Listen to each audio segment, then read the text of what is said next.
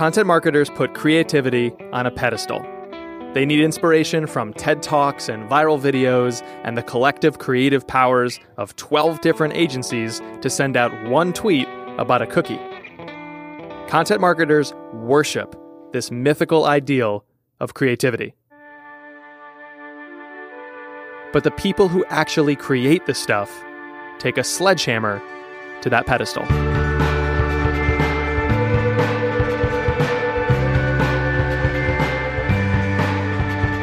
Too much content marketing focuses on the second word, and it leads to uninspired, undifferentiated junk and omits the craft of creating great content. But in a world full of average, some people aspire to be exceptional, and they use their own intuition instead of some best practice to do it and do it well. I'm Jay Acunzo, and this is Unthinkable. We had this mission of wanting to help brands tell stories and create content that was focused on their audience and not promotional crap, not display ads in sheep's clothing. Joe Lazauskas is editor-in-chief at Contently, a marketing software company in New York. Their blog, The Content Strategist, gets over 3 million unique hits every single year and has won multiple industry awards.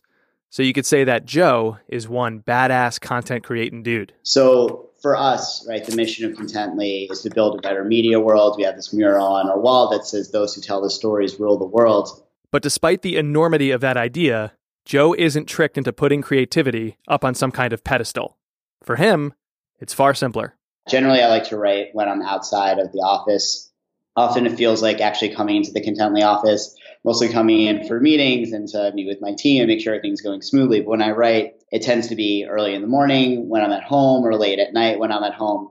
Joe doesn't believe in the need to go get some kind of crazy big source of inspiration. He just looks at what's right in front of him and uses that. Like, for instance, his favorite sports column, a recurring Q&A style mailbag written by Bill Simmons. And so one day, Jordan just decided to put into our email, like, do you have any questions for us? Ask them. That went to a Google form.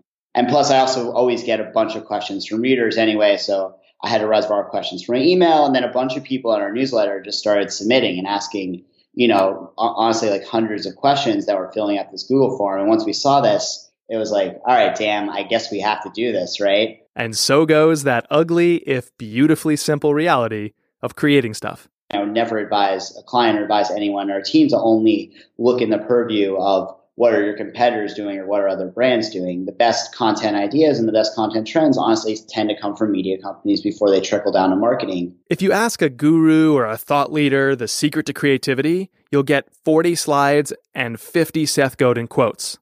Maybe a little Steve Jobs if you're lucky. But if you ask somebody who makes stuff all day long, you get a shrug and maybe a quick, I don't know, I'm just trying to make stuff I like, and this kind of resembles that.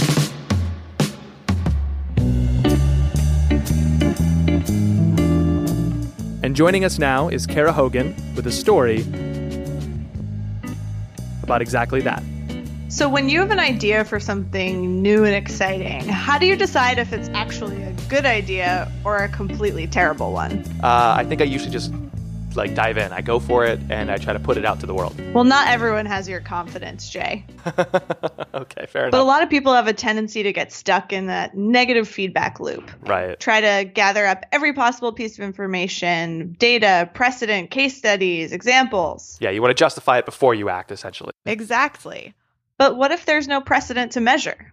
Our body and brain has been, created to help take fear and put you in a safe place. So, your fear says, stop. You don't have enough data, evidence, comfort level here. This is scary territory. That's why we refer to it as the leap, right? The bottom of that cliff is pretty damn scary. That was Chris Hively. He's the author of Build the Fort, the co-founder of MapQuest, and now an early-stage startup investor at the Startup Factory. We run through all of the details and permutations, and our brain does its job. It kind of thinks about 1,000 things, and for most of us, when confronted with 1,000 things, we freeze.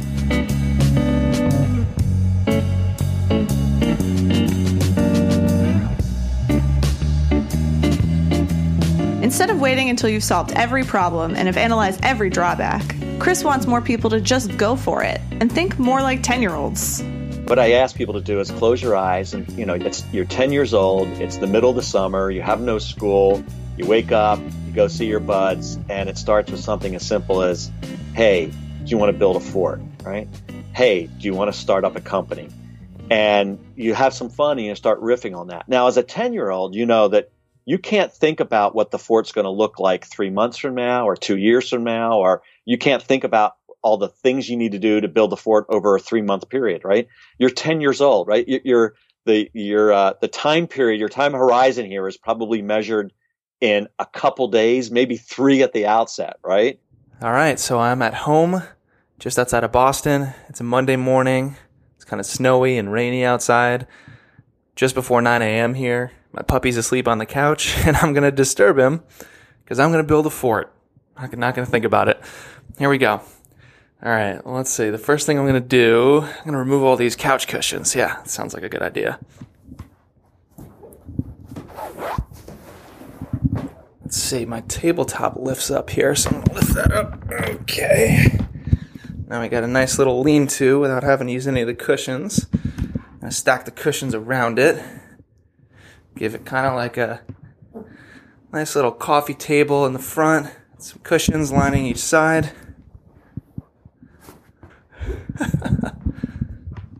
This is fun. My dog looks none too pleased that I'm waking him from his slumber. Come on, I'm sorry. Hold on. Let's see, this isn't bad. It's like room for one. I'm like wedged between my couch and the coffee table. And I'm surrounded by couch cushions and a grumpy puppy. Yeah, that wasn't so bad. He's looking at me like, dude, you can't build forts. Worth a damn. You missed the point. Chris says you just have to act first, and then you'll get the data and feedback you need through the process of building a company. Go out and talk to 50 people. All of that, if you're listening well, starts to help frame your idea in tighter and better forms so that each time you do this, it gets better and crisper and you get to explain it better. And, I think out of that experience, people can start to gain confidence. So I don't know. I guess I feel like a sense of ownership over this. It feels kind of good. It's not quite as bad as I thought this fort would end up when I started and when my dog was grumbling at me. I don't know. It just goes to show you. I think I would have probably come up with something like this had I meticulously planned it out. Maybe be 5% better at best. Pretty fun start to the morning. What do you think, boy? Huh? Nah, he's asleep again. Okay. We'll just leave him in the fort.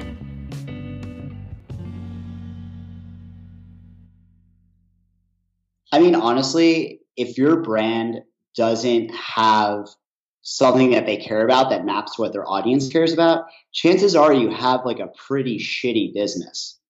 Joe has seen this firsthand. In drawing from their love of Bill Simmons, he and Jordan created a recurring series called Ask a Content Guy. No golden idol, no giant case study, no lighting candles at some altar to creativity, just mashing together a personal passion with work. It's cathartic. It's really thinking about problems that I have, running our editorial team and our strategy team here. It allows me to really connect with my readers, have more one-on-one relationships, both with the people whose questions I answer in the mailbag, as well as folks who reach out and email me or tweet at me and want to know how to solve different problems. When you're figuring out your content strategy, don't just look at what your competitors are doing. If you're Visa, just don't look at what MasterCard is doing. Look at what other sites that are reaching the audience you want to reach are doing and doing well and what's working for them, and get inspiration from there. Because chances are you can remix it in a way that's new for a brand to be doing it or new for your particular industry and really end up with a hit.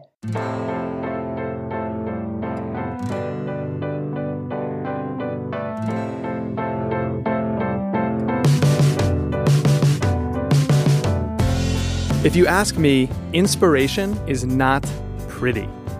It's not about brilliance, it's not about lightning striking, and it's certainly not about hiring 12 different agencies to send out one tweet about a cookie. Come on. No, it's simpler.